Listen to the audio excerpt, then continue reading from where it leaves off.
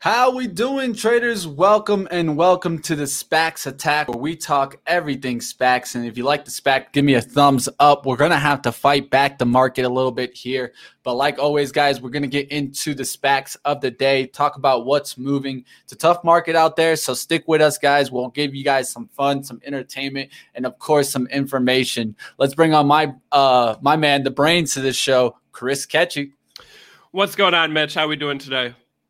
Hey, you got to fight sometimes, and it's all good. At the end of the day, guess what, guys? This is what we're here for. This is when the time is to go ahead and do the deep dives, understand companies, and look to see who are going to be the winners. A lot of people were talking about on pre-market prep. It's that kind of market. You got to pick your stocks wisely here, and that's exactly what we do here on SPACs Attack. We talk about these SPACs so that you guys can be informed. All right, Chris, are you ready for your headlines? I'm ready. We don't have much out there, everything red, but we can get into headlines. Got some earnings to recap, and then we did have 3 deals announced. So believe it or not, on this red day, 3 companies brave enough to announce those merger agreements today. Yep, definitely. Sometimes you got to move like Mayweather. You got to move, guys. So let's go ahead and let's keep it going. Let's take us back to the headlines. All right, guys. Yeah, so like I said, headlines today, we're going to recap some of those earnings reported last night and then get into those deals. So last night we had Velodyne, VLDR, report earnings. So first quarter revenue of $17.7 million, beat the street consensus of $15.8 million, 29 total active multi-year agreements. They expect to hit 34 by the end of the fiscal year. Pipeline of 198 projects. They shipped 2,684 sensor units in the first quarter, which they said makes them the market leader in the first quarter. They guide for full year revenue between 77 and 94 million, and they still say they have an opportunity for $1 billion in revenue from signed and awarded projects through 2025 and a pipeline of potential projects worth $4.5 billion. So keep an eye out. VLDR, as I've said, lots of players in the LiDAR space. But according to them and based on that number of units shipped, they appear to be one of the leaders in the field. So definitely worth, watching. Then we have CarLotz. LOTZ reported earnings last night. So first quarter revenue of $56.6 million, up 123% year over year. Unit sales up 76% to 2,554. They confirmed their previous guidance, so they plan to open 14 to 16 hubs for the full fiscal year, most of that coming in the back half of the year. And they expect 18,000 to 20,000 retail units sold. Full fiscal year revenue guided 335 million to 375 million. Shares did sell off quite a bit last night.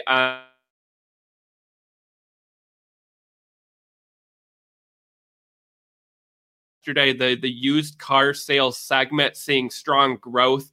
I think everyone was a little surprised that they did not up their guidance, with the strong results. So it appears like maybe those original forecasts they gave were on the optimistic side to begin with and not as conservative as hoped. We had UWMC, so the largest wholesale mortgage lender in America, first quarter earnings. So they saw a loan volume of $49.1 billion, net income of $860 million. They talked about how they're guiding toward, growth in the second quarter when some of their peers are actually seeing lower volume.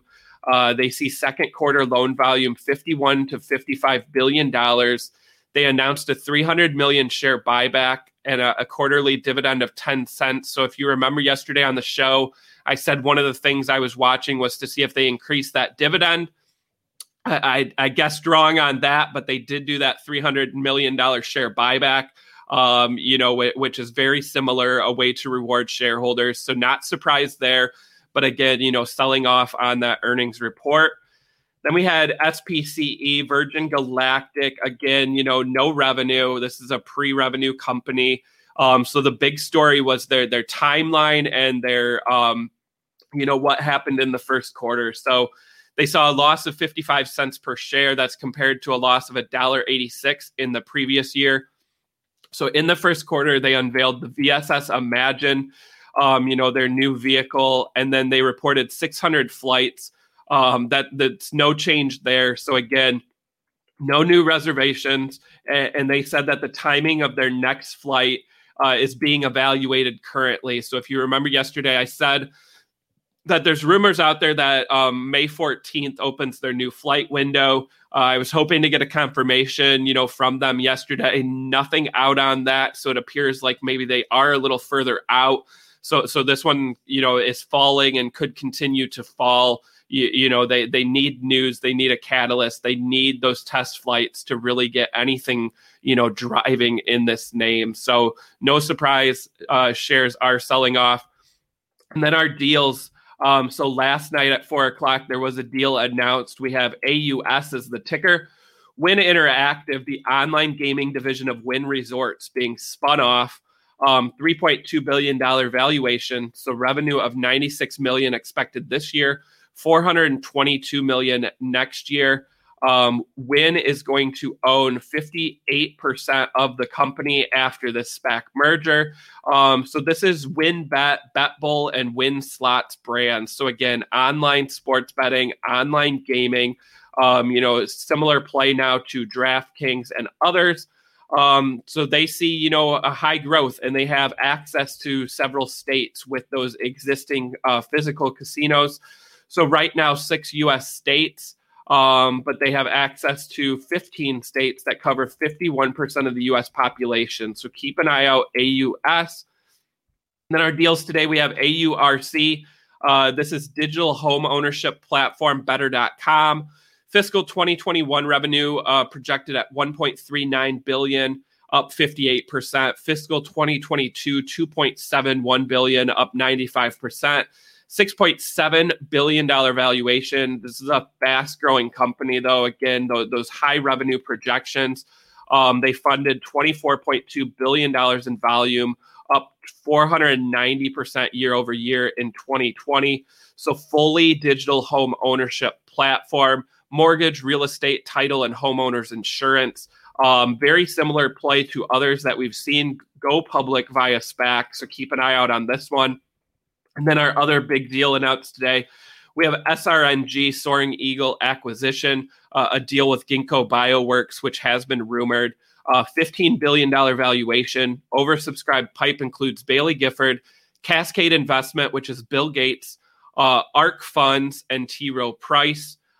So they are focused on engineered biology that can help with items like mRNA vaccines, animal-free protein, and renewables. They see a $2 to $4 trillion market size over the next 10 to 20 years. So they said, much like computer programming impacted every information-based industry, cell programming has the potential to impact every physical goods industry.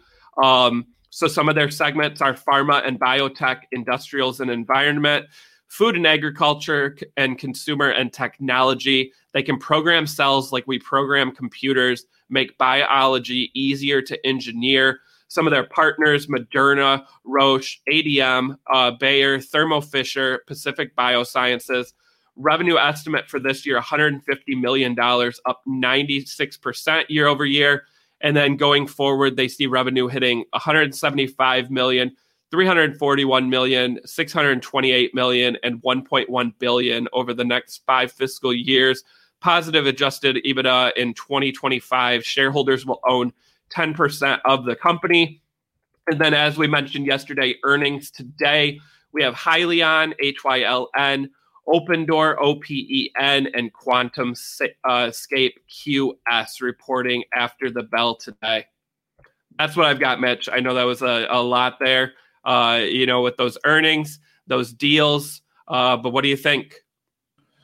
Yeah, there's a lot to look out for, and a couple of earnings that definitely going to be on my watch is that Utz Brands has been pulling back significantly. The question is, how far of a pullback are we going to get on this? So definitely one that I got to say look out for. I'm not I'm not so certain on this earnings call that we're going to get what we want. And we've been seeing a real turnaround from that $30 price point. So let's see if it can get back above 28. But yeah, the earnings at the end of the week, definitely watch out for those. Another one to watch is definitely at the, I think tomorrow is QS, right? Today is QS tonight. Perfect. Yeah, that's one. Definitely keep a watch out, guys. It's been pulling back. The question is, will it hold kind of that first day that we started trading on the 27th of November, where we had a low of 24.50? That's what I'm really watching for. Can we hold that 24.50 so that we can come trending back up? Definitely keep your eyes on those. We definitely want to warn people, be out there, understand your risk. It's not always about changing the plan. I know that a lot of traders are doing that in this environment where their risk becomes now double of what they were looking at. Definitely, guys. I always say stick to the plan, stick to the original plan, because at least that way you know exactly what your out and rewards are going to be. Keep yourself in that mathematical probability, and that will get you back into this market. All right, let's go ahead and let's get into the best part of the day where we start unlocking some SPACs. We want to get into our interview. As you guys see over my shoulder, we're going to go ahead and get to it right now. Let's go ahead and unlock some SPACs and get to our interview. All right, perfect. Yeah, so our favorite time of the day, another exclusive interview here on SPACs Attack. So joining us on the show today, we have John Wilk, the CEO of Compo Secure. Company is going public with Roman DBDR Tech Acquisition Corp. That's ticker DBDR. Welcome to the show, John. Thanks, Chris and Mitch, for having me. I appreciate it. Welcome to the show. All right, I'm going to let Chris ask some questions, and I'll be back with some of my own. All right, perfect. So let's dive in, John. Wondering if before we get into this deal, if you can give viewers some of your background. I see that you worked for, JP Morgan Chase and also PayChoice. So just some background, on your career in the industry. Sure, thanks. So I spent a good part of my career in the banking industry with Bank of America and JP Morgan, managing large multi-billion-dollar businesses inside of those financial institutions in payments and retail banking. Following that, I did a stint in private equity and led a turnaround of a software business and sold that company, and then met the founders of Compo Secure and their private equity sponsors about 5 years ago and joined the company. Perfect. So one of the big questions we always ask here on SPACs Attack, since we're, focused on SPACs, is why a SPAC merger to bring Compo Secure public, and was a traditional IPO a consideration as well? So first of all, we're not a startup. We've been around 20 years. Our founders grew the company for the first 15 years and took on private equity money in 2015. So at a 6-year mark for our private equity sponsors, very natural point for us to think about going to a transaction. We did look at traditional IPO and SPAC. With our story, we've got a very interesting, we think, core business that has driven our growth and profitability over the last 20 years. We also have some new adjacent markets that we're entering, and our ability to tell the forward story through the SPAC transaction was important to us. So not just the past 20 years, but important for us to be able to tell the story of the next 5 years, and felt like the SPAC was a much better route to go down. Awesome. Yeah, you mentioned, the current segment. So we have, these payment cards. You've got some, behind you. So premium payment cards. What does this mean, and how does Compo Secure, play in that market segment? So today we partner with financial institutions and fintech companies across the globe to help them acquire new customers, drive spending in their business. So we'll deliver 22 million metal cards to the market this year, delivering over 280 million in revenue, over 100 million in EBITDA. And we get there with 100+ card programs across the globe, including 6 of the top 10 US issuers, very long tenure for our largest clients, and an intellectual property portfolio it helps create competitive moats around our business. Awesome. So, I see in the presentation some key partners, JP Morgan Chase, American Express. Can you walk us through a little bit on how these deals are structured? Is Compo Secure, given a one-time payment? Is this multi-year deals? How can we look at, how these deals are structured financially? Sure. So if you actually go to the next page in the deck, it's actually a better page to talk a little bit about some of our largest clients. So, Chris, we've got both depth and breadth of relationships. Amex for us is an 18-year relationship. JP Morgan is a 13-year relationship. And it's a combination of proprietary business, so Chase Sapphire Preferred and Reserve, with co-brands like United, Whole Foods, Amazon, American Express. You've got proprietary business with Platinum and Gold, and co-brand business with Amazon Business Prime, Marriott, Delta as examples. And so these are multi-year contracts. We have another almost 4 years remaining on our American Express contract. We've got 3 years remaining on our contract with JP Morgan Chase. Perfect. So I want to get into some of the growth in the new segments. So there's an innovative cryptocurrency cold storage and security solution called Arculus that's going to be launched by your company in the third quarter. So talk to us about what Arculus is all about and what we can look forward to in the third quarter of this year. Sure. So if you look at the crypto market today, when customers are buying crypto, they're storing that traditionally in a hot wallet, which means the exchange holds the private keys to your crypto. In the last 2 weeks alone, and Chris, I can't make this stuff up, we've seen an exchange in Turkey that's been hacked, where all of the customer assets are gone. Unclear if it was an outside hack or an inside problem. We've also seen examples where the large exchanges in the US have also had customers have their devices hacked. And in both cases, when the exchange holds your private keys, it's more vulnerable. And so what we've seen emerge in the crypto landscape is cold storage. And what that simply means is that the customer is in control of their private keys to their crypto.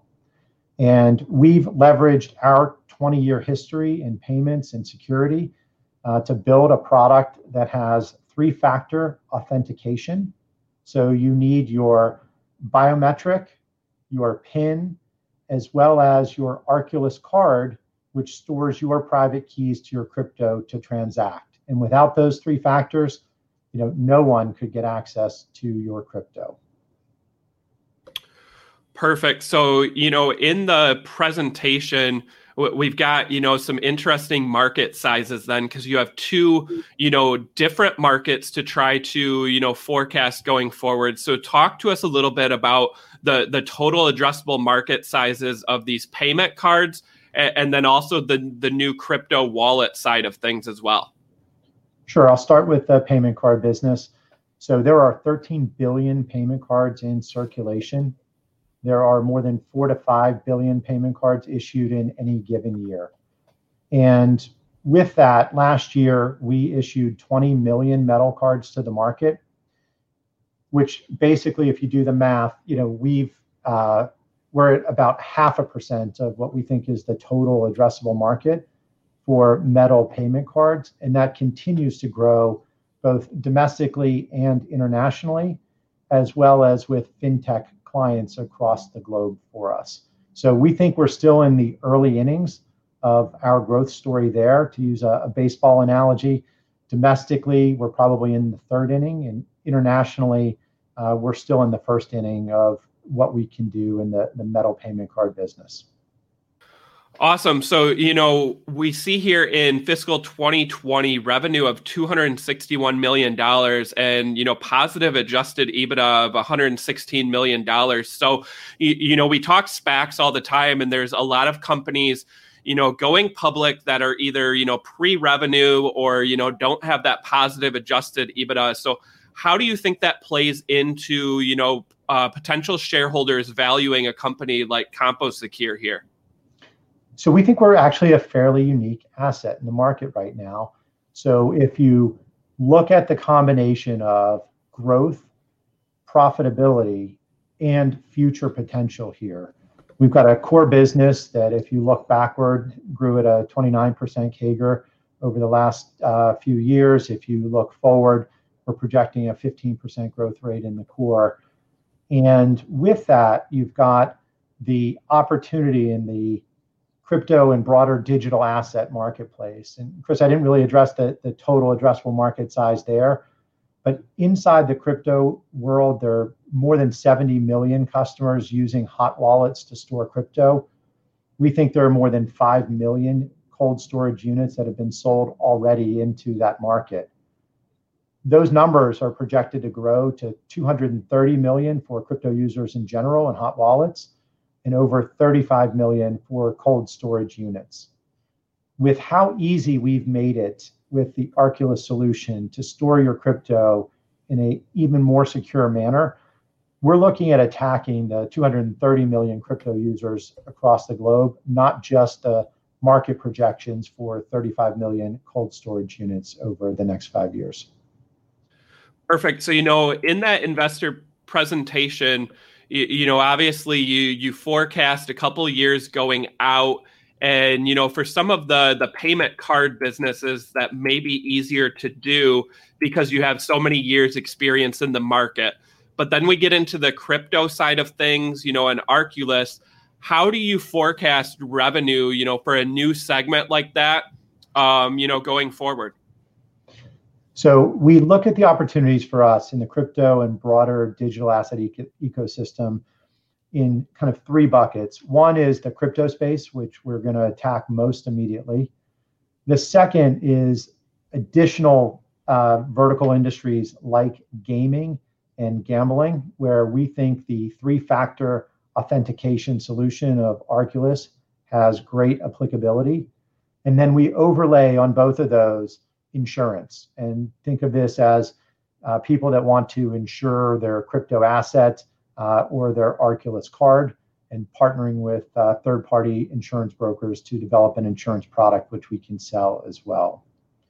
The nearest in opportunity, being crypto, is somewhat more straightforward to forecast given the units that are out there in the market and the data that's out there on ASPs. In the crypto cold storage space, we think generally the 5 million units that have been sold at an ASP of, let's call it $80 to $90, relative to where we compete in the payment business. It's a much, much higher ASP, and we've got the ability to earn very strong hardware margins in that space.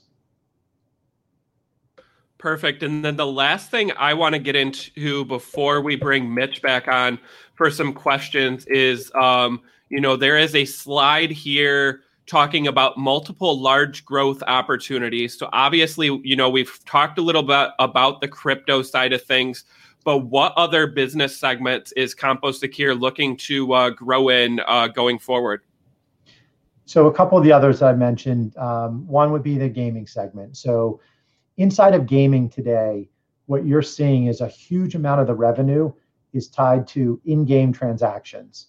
And you're seeing a combination of fraud as well as a desire to add crypto into the gaming world, that a number of the gaming companies that both we and the Roman team are having conversations with, indicate a pretty strong interest in both locking down their ecosystems as well as adding crypto as services for payments into that ecosystem. In addition, you could look at things like online gambling, where using a 3-factor authentication solution for bets over a certain size, just to add an additional level of security into that space as well. All right, I'm going to go ahead and hop in here. And I really like what you were just talking about. And I want to expand a little bit more on that gaming aspect. One of the things that I've noticed is that, let's say a lot of the sports betting that you see now is done through mobile phone, right? And mobile is always a concern when you go and lose that mobile phone and the security that comes with. So I sports bet myself, and I have a pretty pretty decent account size in my account. And so one of the concerns is, like you mentioned, that there is only kind of right now a password that's blocking me getting into my account. I would love for it to be a kind of a second verification or even a third verification. Can you explain how that can really be a benefit and maybe a potential partnership that you can be looking for in this area? Yeah, Mitch, let me start. I couldn't agree more, and I feel the same way, both about banking, gambling, gaming, all the different spaces where today you log in, you've got a password protecting you. We ultimately think the three-factor authentication of Arculus, with a combination of needing your biometric, a unique PIN, and your Arculus card, which you would tap to the back of your phone to authenticate who you are. In the security space, you think about kind of three things: something you know, something you are, something you have. And in this case, that third factor is what we call air-gapped, or not connected to the online world in any way. It doesn't have a battery. It doesn't require a charge. Therefore, it's just totally independent of the electronic world, and stores your private keys securely on that card. So the combination of biometric PIN and your Arculus card, we think, is unique and differentiated, and would add an additional level of security that you described to the gambling example. All right. So one last question I would have on the story behind this really is, one question that I would have is, did you feel that the pandemic actually sped up the process in your business, or actually is it holding it down in any way? I kind of agree more with the first one, but I'll leave it up to you, John. Sure. So I've been asked the question a lot, Mitch, what happens to our business in a recession? And, we grew 7% last year in the face of a pandemic and a recession. So we feel pretty good about the growth that we ultimately delivered to the market last year. And I would say it accelerated our growth and innovation on some of the new areas that we're attacking, like the crypto and broader digital asset ecosystem, and enabled us to accelerate that growth into this year. All right. So the next area that I want to get into is valuation. A lot of SPACs are now being really focused on this side. And so what I wanted to focus here was kind of the percentage revenue here. And also, if we look here at the bottom, is the margin. The margin's what really stands out to me here. And we'll go kind of in a closer view here so that I can focus more on that margin. Can you explain how you guys are going to achieve this margin? It looks like in 2022, looks like a margin here of 29% compared to, let's say, back here that's on the downside, on the negative of 10%. How do you guys achieve this margin compared to a comparable company? Yeah, so Mitch, let's start with the fact that we're earning 40+% EBITDA margin today on our core business, number one. Number two, our hardware economics and the margin that we can earn in hardware are extraordinary. So if you look at our ASPs in our core payment card business versus the ASPs that exist in the crypto cold storage markets, they're 5 to 10 times higher in the crypto cold storage market. And we've got the manufacturing scale to produce profitably, to be able to drive the kind of volume and margin that we see in this business. The reason the margins are actually dipping is we're investing in growth over the next 5 years to drive our brand and build a new business. But we believe that our ability to operate in the crypto and broader digital asset ecosystem should be just as profitable or more over time than our core business. Another thing that, of course, we can point out here is the multiples here in the future revenue. And you guys can clearly see here those bars on the right definitely standing out versus the small bar that we have here on the left here. We got 4x implied here for 2021 compared to, let's say a PayPal at 11 times there. That's kind of another company we can compare you to here. And so explain to me how you guys have that 4 times versus a let's say PayPal that definitely has been pushing the growth. But as we can see right now, that multiple might just be a little bit too high. So Mitch, as we look at things, the valuation itself on the core business, we think is reasonable and fairly valued, offering a call option to investors on the crypto and broader digital asset ecosystem.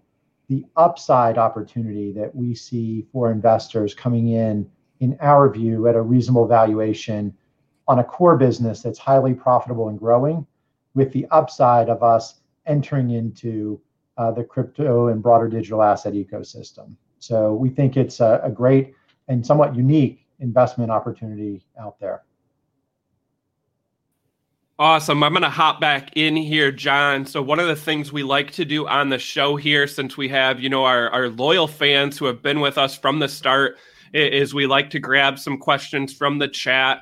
So our first question here is asking, how will CompoSecure deal with digital wallets? So maybe talk a little bit about, competition and, is digital wallets going to hurt, the physical cards, or is that just a growth segment for the company?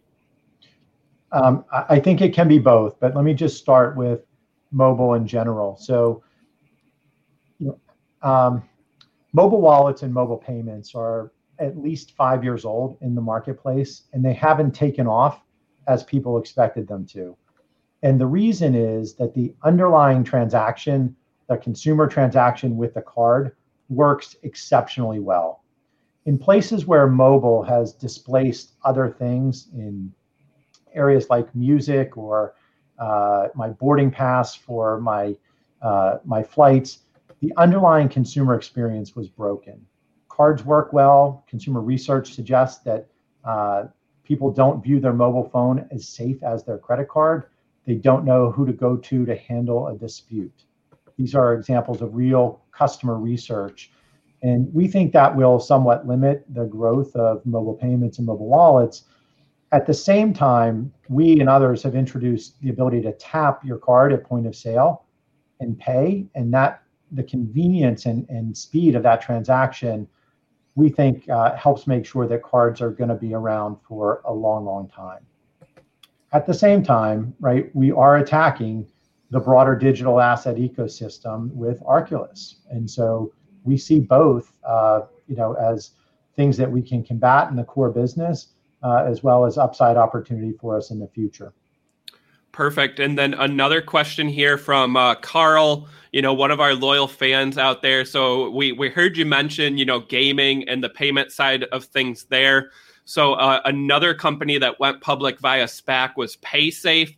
So PaySafe, has a strong position in the gaming market. Is there any partnership with PaySafe? Are they a competitor, or any thoughts on PaySafe here? So I'm not going to comment specifically on PaySafe, but I do want to comment on partnerships. So our history is in selling B2B. So we've partnered with some of the best financial institutions in the world, some of the leading fintech names in the world, and we intend to continue to do that. We can white label the Arculus solution and plug it into a crypto exchange. We can plug it into a financial institution, and we can also plug it into a fintech that is looking to add cryptocurrency to their offering. And we can do that in a way that is seamless for the customer, so they feel like they're staying within the ecosystem. So in nearly all cases, we think there are partnering opportunities for CompoSecure and Arculus to partner in many examples to drive that success.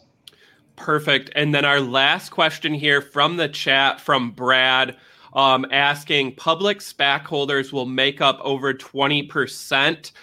So we're talking about the ownership post-merger. So I see in the presentation, it looks like 28%. Is that correct? Just want to get confirmation here. We can both pull up the page together in terms of looking at the transaction overview. What I would say, depending on redemptions, is that existing shareholders will continue to own more than 60% of the company. So that is the private equity sponsor, the founders and management will continue to own 60+% of the company on a go-forward basis, where we think, well aligned to investors that are coming in. Perfect. Yeah, I think the 28% part that I'm seeing, it's very high for a lot of these SPAC deals getting done. So I think that's, a positive thing for shareholders to look forward to.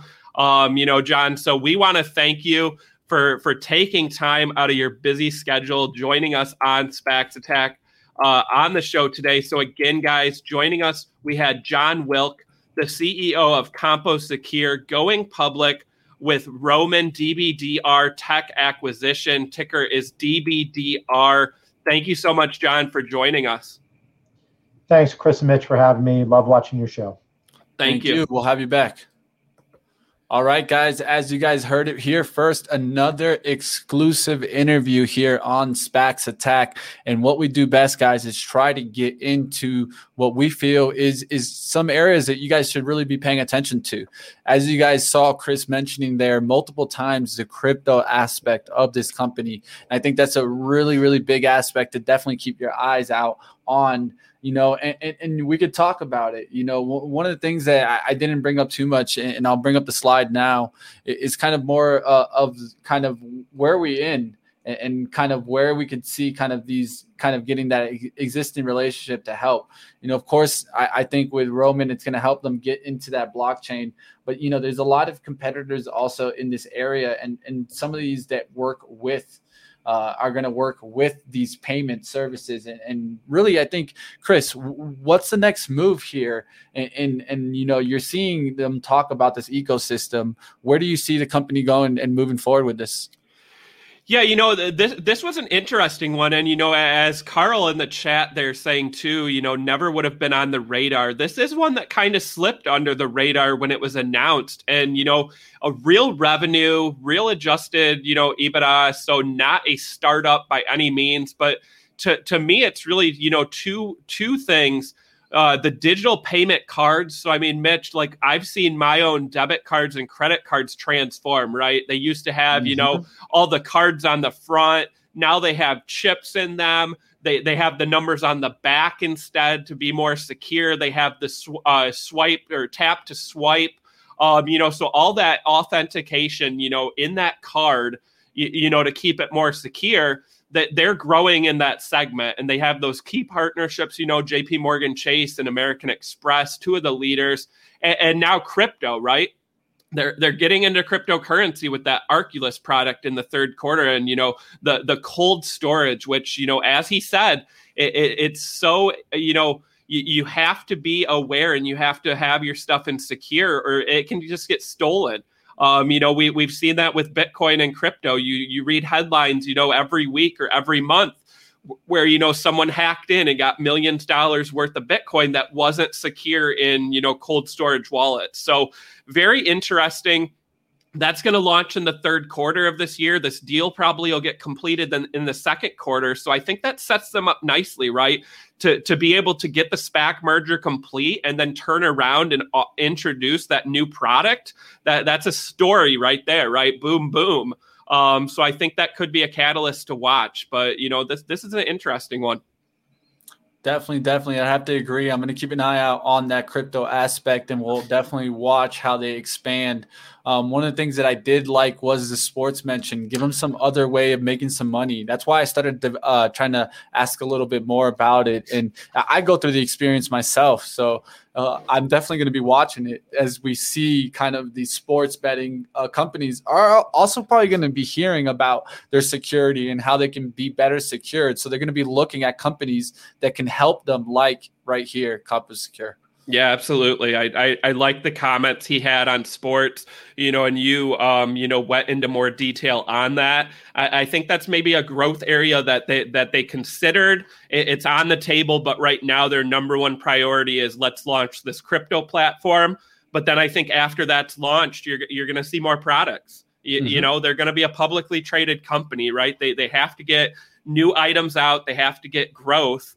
And I think sports is, going to be a huge focus going forward, along with digital games, right? Similar to PaySafe, where, Roblox, Fortnite, all the transactions that, kids and others are doing on these gaming platforms, right? You want to make sure it's secure. All right. So we got a good question here in the chat here. We're getting a question from Brad Moore here asking about why does it make an impact on how much, let's say, you own of the company? Is it 20%, 10%? Why does that make a difference, Chris? Yeah, so that's kind of a personal opinion thing, but, you look at some of these startups where they go public and, the owners still own, 70, 80% of the company, right?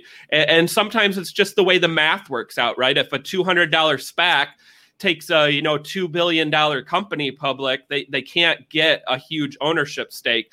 But to me, I like the fact that shareholders are going to own a larger percentage of this company, right? That matters, right? It's more of a voice. It's a higher float of shares out there too, right? Which makes it, which sometimes the low float names are the ones that, can move significantly up and down. But to me, having more shares out there is, I think, a positive.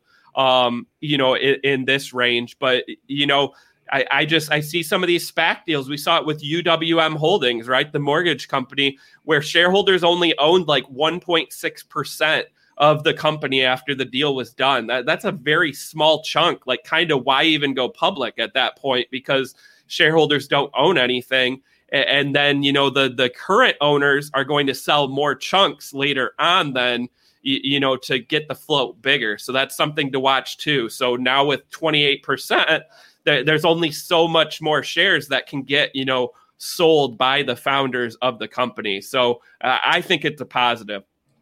Yeah, definitely. It's something to keep in mind. I think it's something that's not watched after, but if you really look after the people that are big and deep into SPACs, they definitely pay attention to it.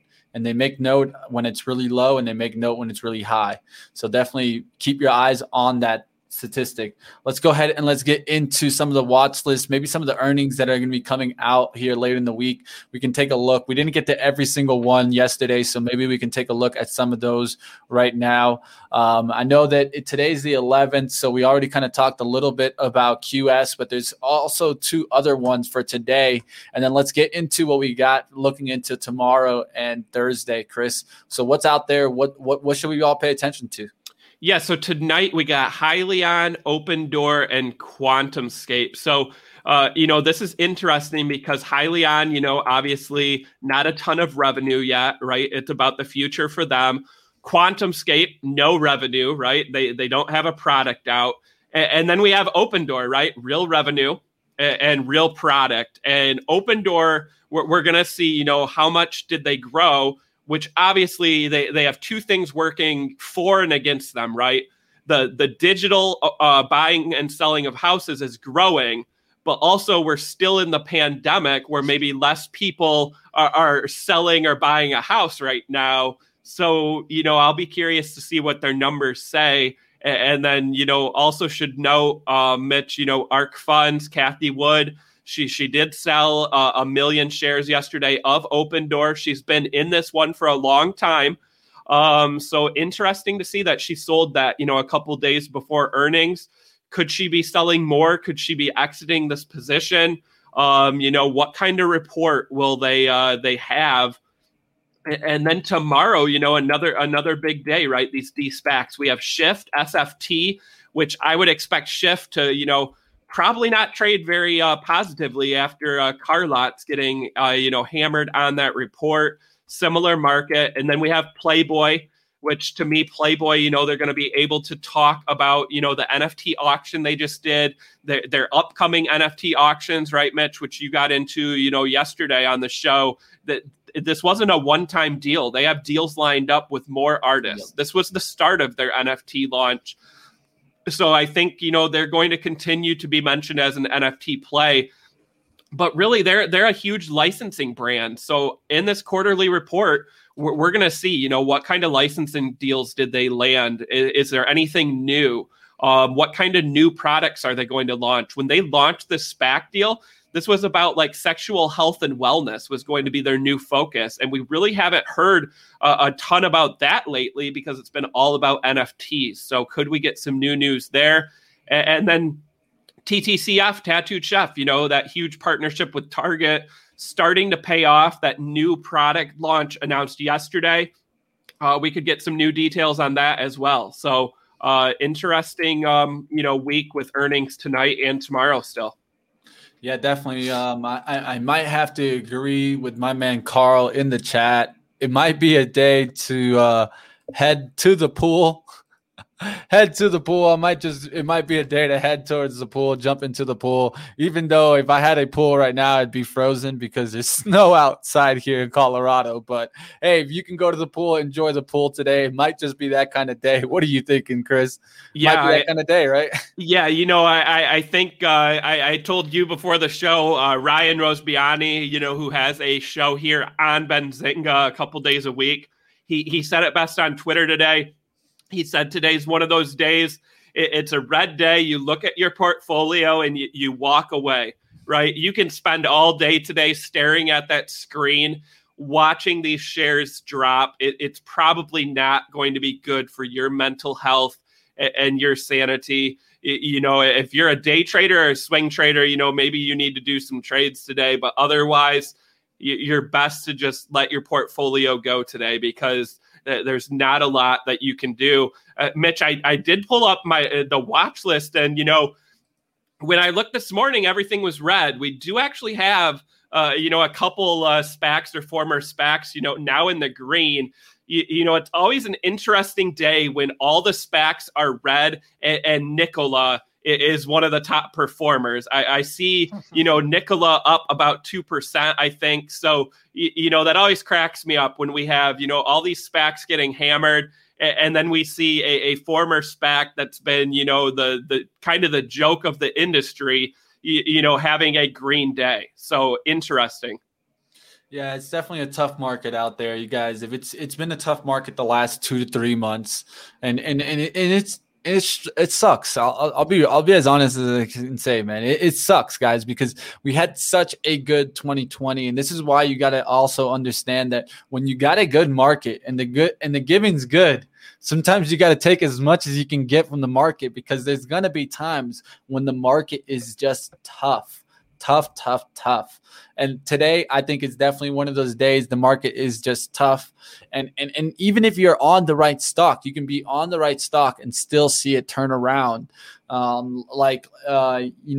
could talk about a couple of stories here, but I mean, hey, there's going to be a bunch of turnaround stories. And one of the things that I always say about stories is that stories change.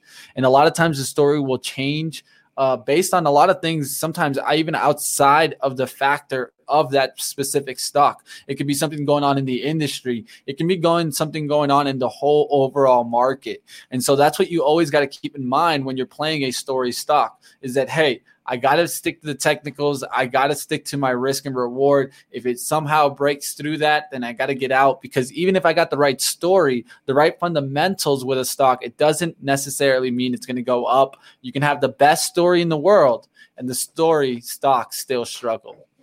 Yeah, it's not just SPACs, right? It's the whole market. It's a lot of these growth industries.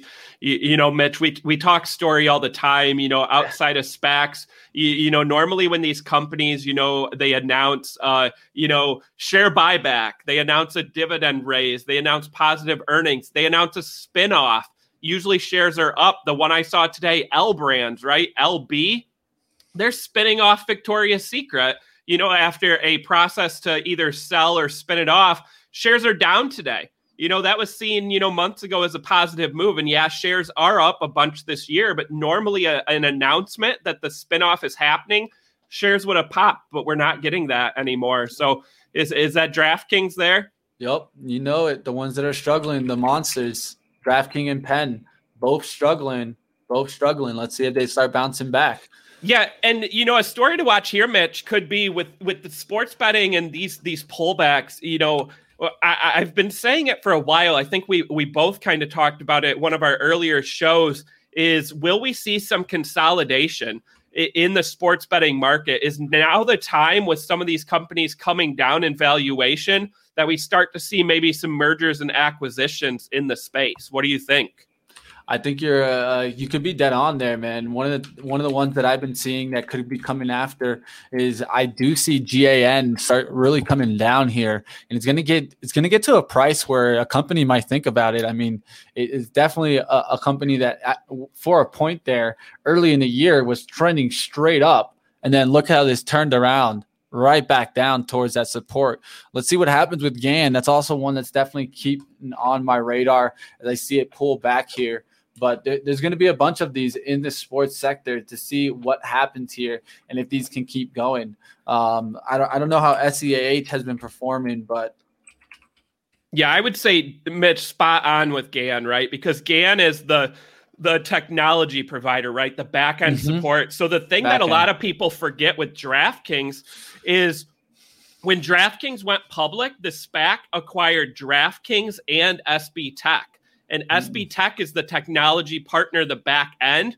But DraftKings already had a deal with Kambi that they've had to use up until now. Now they're transitioning to their own proprietary back end software, which is going to help their margins. So I think that makes DraftKings, stronger. But I think a company like GAN could be a huge acquisition target for one of these big players. And then also Kambi, which doesn't trade in the US, but I know it's part of the BETS ETF, BETZ, from our friends at Roundhill. You could see Kambi get bought out, right? Because these gaming providers could control more of their cost if they own the back-end technology providers. So I think we start to see some consolidation in sports betting because, look at Michigan, Mitch. I'm here. There's 11 companies that have, platforms. So I'm on a couple different apps, right? Because I got the free money over that opening weekend. But how am I supposed to use, 10 different apps every night to bet on sports? Eventually you pick your favorites, right? Or you pick the ones you have the most money in, and those are the ones you use. So the market share of the others starts to drop off. So, and one of the stats that you guys need to watch is, after a person bets on a platform, how long does it take for them to put another bet on that same platform? It's very important, because a lot of what Chris is pointing out there is also the promo game in sports betting and gaming. I mean, this is a real aspect to the strategy. What kind of strategy are you aiming for with your company? There's completely different strategies in this industry. If you're looking at certain companies like, let's say, DraftKings, or even the one that we've heard about that could potentially come to market, right? FanDuel, right? And so those are different promo strategies. And let's say a company like, let's say, even PointsBets that's behind certain companies, or even the platform itself and how it offers the money. What's the max?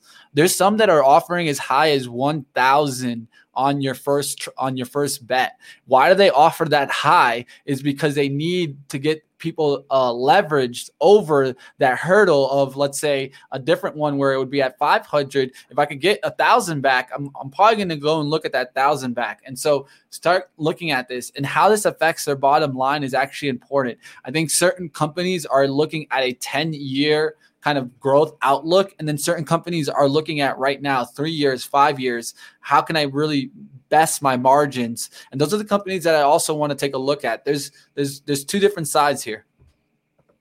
Yeah, definitely. That's what got me hooked, right? You go after that free promo money, and that they hopefully get a customer for life. But also, what happens if that customer stops betting, or they don't put any more money in?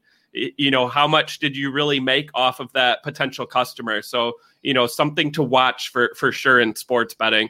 So, and then seeing QuantumScape starting to move now, Mitch. Looks like up 3%. Yeah. So one of the things that you saw today is, okay, and I'll show you guys this. So a lot of times what we get is, and we've been getting this often, and I might just show you the SPY to kind of show you this happens often, guys. So a lot of times what we're going to get is that this market has been a market that really likes making moves in pre and after market, after hours. And so a lot of times what you got today is you got that huge dip in the pre-market. And then when we actually get to the open, how much did we actually dip from the open? We only dipped probably maybe a percentage, maybe 1% there. But this whole area, that was a big dip. And so that's what you got to watch for a lot of the times. We get these kind of trend changes. And when do they happen? A lot of times they happen going into this 10 o'clock, 10:30 time. And as you see today, we actually turned around near 11. This is not common. And so one of the things that you want to see is, does this pattern continue? And do we keep seeing these kind of patterns where the SPY makes big moves up in after hours or big moves down in pre-market? I've been seeing this pattern happen often, and that's what you got today in QS, right? And so as the open actually comes, what you get? Look, pre-market down. What happens at the open? Up. And so this is common, guys. Look for patterns. Patterns is always what you want to be on top of. And that's what you go ahead and start learning and looking for it, seeing if this pattern is normally out there. And I know Sheriff.com, he probably knows, he's probably seen these before, these kind of patterns. He mentioned during the show earlier, Mitch, I don't know how far back this is in the chat, but he mentioned a couple stocks and how much they had bounced from this morning's moves. My boy, I got him right here. Yeah, so Jumia, obviously I know Jumia, not a SPAC. It's one of my favorites. I do own shares. Mitch, if you pull up JMIA, this thing was down about 30% today on that earnings report. We just turned green. This thing is now positive on the day. That huge sell-off this morning, a complete overreaction. Look, doesn't this look like the same chart? Yeah. Look at that. Look, down, pre-market. What happened at the open? Spike up. And so one of the things that you can notice on here is not only the pattern, guys, is how the market tries to create emotions in pre-market and after hours. Because why? Because that's when traders are kind of restricted and watching versus taking the trades. And when you're watching is when the market itself can create emotion for you. Like when you see a straight down trend in pre-market, the only thing that could possibly go into your head is probably, hey, are we going to get more down action at the open here? But really what that shows is that eventually when we get down waves, guys, there's always waves. It's kind of like a down wave, and then there's a bounce back. Some people call that the dead cat bounce, to see if it's going to go ahead and bounce and just quickly fade away again. But this is something that you're going to see common, guys, is that you're going to see that complete dip, and then all of a sudden it pops up. Then it goes to resistance and dips again. And so this is when you can get caught a lot of the time. So you have to know your trading plans. Like, let's say if you did take this trade on Jumia today at the support, let's say you got in, you're thinking 18 is the bottom here. So you take a trade here off of 1850 and you're going to hold to that 18. The key is to hold towards that 18, because if this is a dead cat bounce, it'll go back through that level, and you don't want to get caught as a bag holder. It's okay to play these bounces, but understand you need to be really tight with your risk and then look for that reward and also set that reward. It's not just, oh, is this stock going to go back 60, 70% gainers? I keep thinking that people are stuck with a mentality, Chris, and I think you saw it, and I think we both saw it, that everyone expects 50% returns.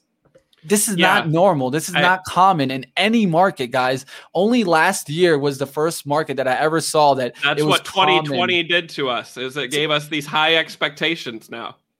Unrealistic. I called them on Money Mitch. Unrealistic expectations of profits is one of the worst ways to get into this market, because once you got it in your mentality and it's just playing in and playing out, what you end up doing is you get the mentality, I can always dip by and make money. And this what this market did to us, and it hurts. It hurts because when you get caught on the downside. Yeah, it looks like UWMC actually holding up decent now today too. So, some of these companies that reported earnings last night, they got hammered on those reports. But, sometimes it takes a day or two to really digest what was said in those earnings reports, right? And that's what we try to bring you here is, some of the details, of what was in the earnings report, what should you be looking at? And what did they say about the future, right? A lot of times these earnings reports ignore the past, right? Focus on the future. So did they raise guidance? In UWMC's case, they're doing that share buyback that's going to help earnings per share down the road. So I'm seeing that one start to turn positive as well. So, again, red day out there, guys. If you have to, walk away from your screen, but it's brutal out there, but look for, the best of breed, and, you might have to be more of a long-term investor here. All right, guys, Power Hour is coming up next. We're going to be wrapping up in the next minute here, but just wanted to definitely give a shout out. Someone stating in the chat that this could be a kind of a panic dip out of growth, and then that's when you see the hedges come in and grab it at the bottom, and that's normal. That's normal. This is a time in market where you have to start picking some winners. It's okay to pick a stock that's off support and been hit hard, but the key is that you can't have that completely make up your portfolio. And I think that's the important part now, is that it's okay to have some growth. I'm not telling anybody out there not to trade growth at all. I'm just saying that you got to be careful in this market, and you have to, if you're definitely doing more of a portfolio outlook, have some different types of stocks in that portfolio. It used to be a point in time where I think 30 or 40% all tech was an actual smart portfolio. Now that this might not make sense here, guys. And that's another thing that I've been seeing is, and Chris and I talked about it, it's big tech that led us up. Will big tech get us moving again? That's what I want to see. Can we get Amazon to come back? I mean, have you seen that Amazon chart, guys? This is a stock that has completely outripped earnings. I think we got our earnings. I think we got our alarm clock here, Mitch. Ding, ding, ding. What's up, Aaron? All right, so it's time to wrap. Hey, just watch out, guys, because this is what got to bring us back. It looked like we were getting that rip out, and that's why people thought we were going to get a melt up, but this quickly turned around. This is the stocks. These are the kind of stocks that are going to bring us back and bring us into the growth sector back. So definitely stick around, guys. We'll see you guys on the Power Hour. This will bring you guys straight to it. Hit the like. Also hit the like if you like me just sweeping off Aaron there. But smash all right, the like for Aaron. We'll see you guys. We'll see you guys on the Power Hour. You guys can go tell Aaron B that he can control me on Power Hour. Later, guys. We'll see you guys. The SPACs. Attack.